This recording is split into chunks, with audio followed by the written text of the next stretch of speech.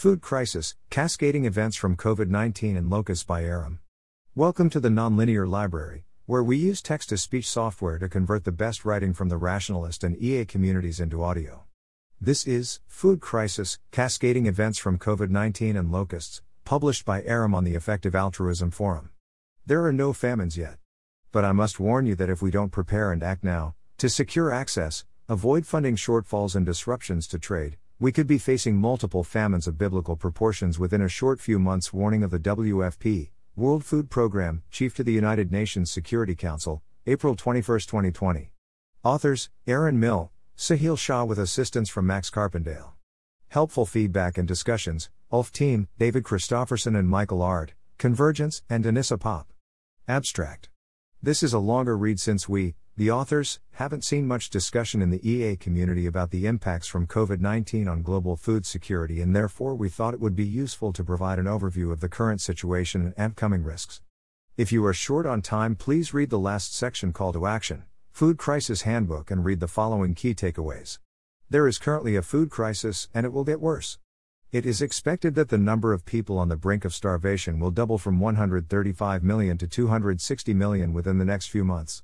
This crisis adds to already existing hunger issues, including the 821 million people who are already food insecure. There are 5 major areas to this crisis: loss of food purchasing power, farmers facing disruption of capital, inputs and market access, global supply chain disruptions, trade policies restricting food exports, and the worst locust plague in decades. In the last section is a call to action to contribute to a food crisis handbook. Please take a look and see if you can help. 1.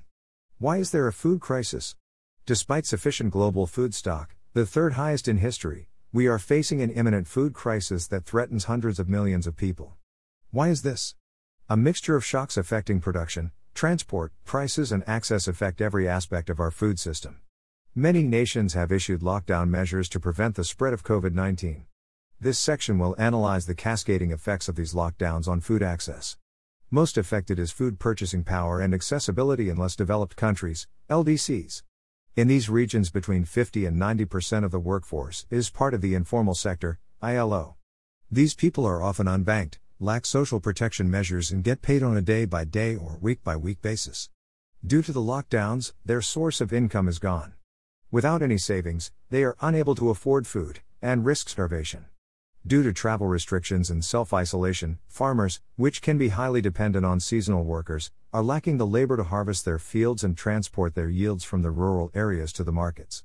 Farmers who are used to this supply chain lack sufficient storing capacities, meaning that one rain can destroy whole harvests, if the crops don't rot on the fields in the first place without being gathered. Similar events have also been observed in more developed nations, where the demand for long-lasting foods like rice or pasta has gone up while the demand for fresh vegetables has shrunk, leading to vast spoilage of harvests. Expanding the scope to a more holistic view, we can see similar disruptions to the global food system, which is heavily interconnected, with almost every region in the world depending on imports and exports. Many ports around the world have declared restrictions, like 14-day quarantines for vessels coming from COVID-19 affected regions. This causes significant delays in the global supply chain, since shipping makes up over 90% of the global trade. Additionally, port workers might quarantine at home or fear offloading cargo due to COVID-19 related health risks. In Latin America's largest port, it almost came to a strike of 5,000 dock workers. These labor shortages further delay the supply chain. This in turn can lead to spoilage of foods and increase the price of freight, contributing to increased food prices, which then affects food affordability, as can be seen in Addis Ababa, Ethiopia, where prices of key staples rose between February and March by 50 to 100%. In an attempt to keep local prices low and ensure the food security of their own population, some nations have started increasing import volumes and declared food exploit restrictions or bans. This is especially devastating for nations which are net food importers, for example parts of the Middle East or parts of sub-Saharan Africa which are dependent on humanitarian aid. These trade restrictions, coupled with stockpiling of key staples, further increase food prices, and analogous to a prisoner's dilemma, they usually lead to everyone being worse off, which is why they are also known as beggar-thy-neighbor policies. As of April 29, 2020, 15 countries have already issued food exploit restrictions or bans, locking up 2.5% of global calories. This is similar to 2007-2008, when 4.7% of global calories were affected, Rice prices increased by 216%, wheat by 136%, and maize by 125%. Other countries, including Russia, have also threatened to escalate measures, and these measures are subject to daily review. Quote. Additionally, the world is facing the worst locust plague in decades. This is affecting huge parts of the East Horn of Africa and the Middle East and is spreading toward South Asia, plunging over 20 million people into food insecurity, FAO. Due to the current pandemic and the associated logistic challenges, capacities to combat the spread have slowed down. This is worrying since desert locust swarms can grow in size exponentially. All of the above is adding to already existing hunger. Over 821 million people were already food insecure before these issues, of which 135 million people are experiencing crisis levels of hunger, i.e., the brink of starvation, and 100 million people's livelihoods depend on the WFP. 2. Scope: how bad could it get? Current trends indicate that this already bad situation will get worse. The World Bank states that 2.6 to 7% of food production could be lost in sub-Saharan Africa alone. The WFP expects that globally, an additional 130 million people will experience crisis levels of hunger, bringing the total to 265 million. There's also a risk that fewer crops will be planted because of the uncertainties that farmers are facing. Without guaranteed food markets or migrant labor, farmers may decide that planting crops is not worth the investment. A survey of village officials in 1,636 counties in China found that 60% of respondents were pessimistic about the planting season, and China plans to increase imports of key staples. This could cause an actual food shortage, rather than just a crisis of distribution, in the future. This may partly be compensated for because farmers may switch to lower labor crops such as rice. But this may in turn lead to malnutrition because there will be fewer nutritious fruits and vegetables available. Vegetable production, trade and consumption are particularly affected by COVID-19 because of their highly seasonal nature, high labor needs, perishability, and the need for good storage and distribution logistics, IFPRI. Lack of daily vitamin C, say from fruits and vegetables, is generally linked with greater immunodeficiency, potentially worsening the health effects from COVID-19 and other diseases. Furthermore, 1.6 billion children are also out of school due to lockdown, of which 370 million are missing school meals. This could lead to malnutrition and stunted development later on. Child malnutrition can have many long-lasting negative effects. Additionally, as mentioned above, there is an unprecedented locust outbreak across the Horn of Africa and parts of the Middle East and Asia. It is the worst locust situation seen in Ethiopia for 25 years, and the worst in Kenya for 70 years. Locusts are particularly damaging to juvenile crops rather than mature ones, and a swarm of locusts of 1 square kilometer can consume as much crops as 35,000 people would. Some of these swarms span hundreds of square kilometers. Locust swarms, like pandemics, also grow exponentially. It is estimated that if left unchecked, swarms would grow 400x by June, compared to January, which is why some have termed the plague Locust 19. In Ethiopia, South Sudan, and Yemen, over 80% of the cropland has been impacted, and a third wave of locusts is a possibility. Recent favorable conditions enabled the swarms to spread up to Iran and Pakistan, where they could further spread over India and parts of South Asia. While some risks are unlikely, these risks do warrant discussion because of the large amount of suffering and damage they could cause. We expect that our EA audience here will appreciate this. Which is why the second half of this section looks at potential tail risks. According to the UN Food and Agriculture Organization, FAO, desert locust swarms have the potential to spread over areas of 29 million square kilometer and extend into 60 countries, threatening the livelihood of 10% of the world's population. This amounts to 20% of the total land surface area in the world. One devastating scenario would be a global supply chain breakdown, either through failure of managing continuity amidst the pandemic or through trade policies, locking up greater than 10% of global calories or greater than 10% of agricultural inputs, like seeds, fertilizers and agrochemicals. Such disruption of trade could create the need in food importing regions for unprecedented alternative food production or quickly scalable foods like macroalgae, seaweed. The EU Commission has called for nations to refrain from the introduction of exploit restrictions or other distortive measures in the agri-food sector. There is no global supply shortage at this time and such measures are completely unjustified. Fortunately, over 50 nations have already signed a treaty which states that they won't issue food exploit restrictions. However, this treaty is non-binding, and as of April 24, key exporters like China, Russia and India haven't signed yet.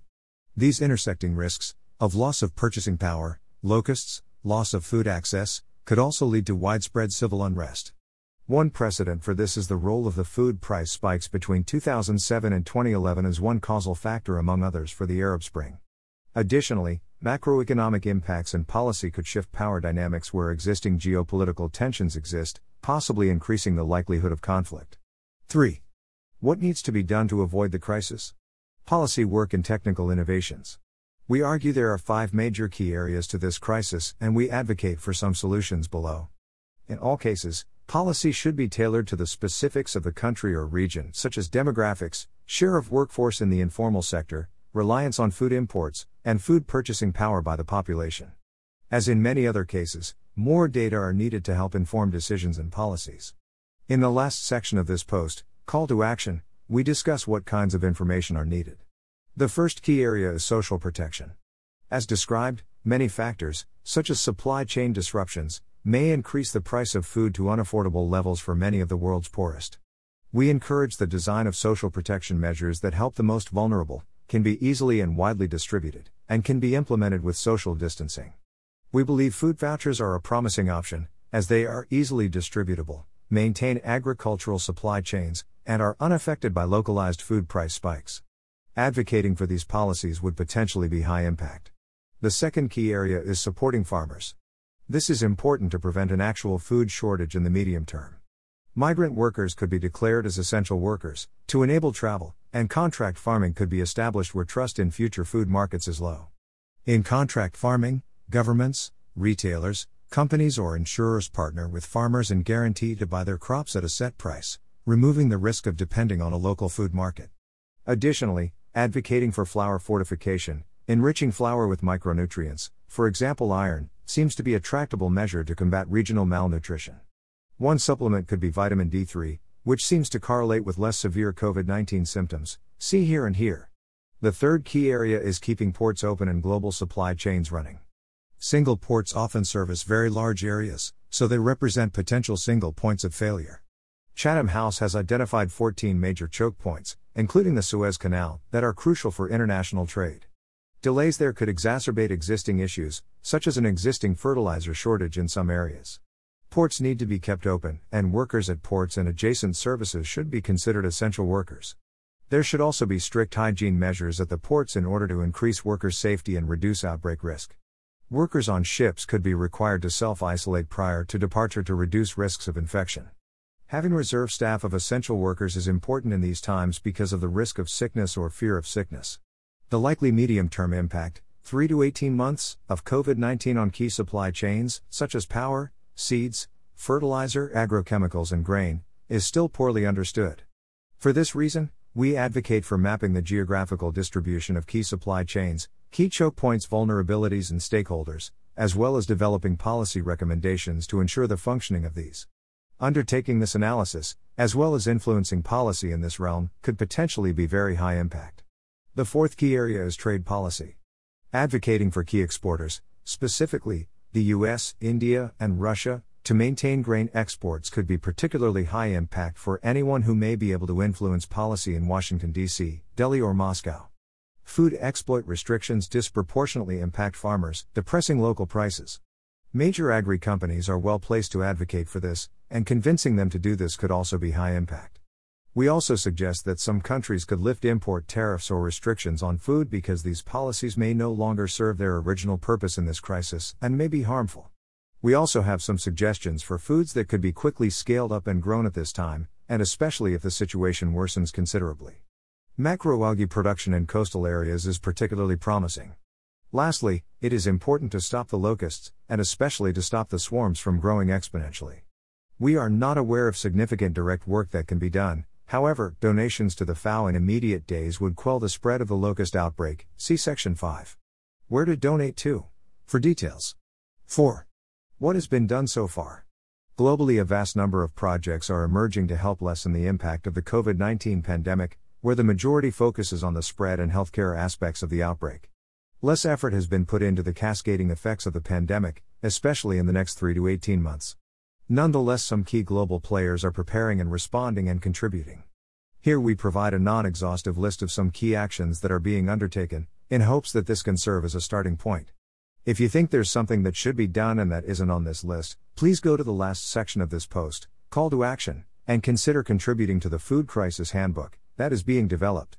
The World Bank is deploying $160 billion over the next 15 months to help developing countries strengthen their pandemic response. In addition, debt payments have been suspended for the poorest countries. The FAO is leading on the locust front through tracking teams on the ground as well as insecticide logistics. WFP is equipping their teams with the health supplies they need to keep operations going and is already supporting 100 million people who would otherwise starve. The EU and 21 other WTO members pledged to ensure well-functioning global food supply chains.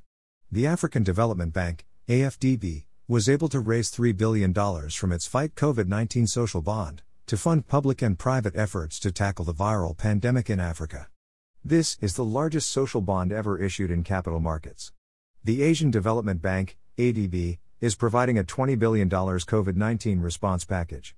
Parts of this are being used for social assistance programs, for example in Indonesia and the Philippines. The UK Department for International Development, DFID, is helping the FAO with the locust plague through monetary assistance and modeling of where the locusts will go next, preparing mobilization of spraying efforts.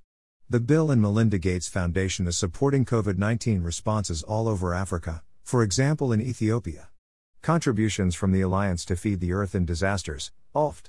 For the past 2 months, ALLFED and their associates have reported on emerging risks events and circulated these information to multilaterals, agricultural companies, governments and academics, to forewarn and inform early action decision-making, as well as advising governments directly. Special acknowledgements go out to ALLFED's co-founder Ray Taylor, who has kicked off work on the COVID food link. This work benefited greatly from his foresight and insights, some of which he gained from witnessing the effects of lockdowns on food purchasing power in India firsthand. As a result, ALLFED were early actors in warning about the cascading risks to the food systems and back in March produced a COVID-19 Cascading Food Risks Report. Sahil Shah, ALLFED's specialist advisor, supported by their core team, guest-authored with Molly Yan, Obama's Undersecretary of Agriculture, this Atlantic Council article which covers many considerations and policy recommendations that are echoed in this post. 5. Where to donate to? We have conducted research but haven't yet found any organization with a compelling case to donate to. We do have some low-confidence considerations though. It is hard to estimate the counterfactual of donations to help maintain food purchasing power for the most vulnerable, since over $100 billion are allocated to help in that area. Work on preventing the spread and growth of locust swarms seems to be especially time-sensitive. The next 1 to 3 months could be the most important to avoid mass destruction of crops and widespread impact. This is due to the fact that locusts multiply 20 times every 3 months, worsening the situation if left untreated. The FAO is leading on the locust front and we expect them to update their funding appeal in the coming days. Their last funding appeal is not available currently and we will update this post when we know more. More research is needed and potentially highly impactful. 6. Call to Action, Food Crisis Handbook. Update. We are creating a food systems handbook together with the team behind the Coronavirus Tech Handbook. Please see this post for new information on the launch event on June 11th to 13th and opportunities to contribute and volunteer. Open collaboration and better data are needed to prevent mass starvation. Sahil Shah is setting up a food crisis handbook to inform decision makers, policies and coordinate response actions. See the Coronavirus Tech Handbook for a similar project. The goal of the Food Crisis Handbook is to provide a platform that includes sources of real-time data of food system status, inputs from farmers on access price of seeds, fertilizer/capital and early warnings of locations where planting is not occurring, for national stakeholders, agri-companies, insurers, and development community. Production updates from farmers on issues, such as harvesting labor, due to lockdown, lack of storing capacities due to supply chain issues and details on yields to inform national stock estimates. Storage estimates including imports, exports and production to map out likelihood and size of shortfalls to inform key exporters, the development community.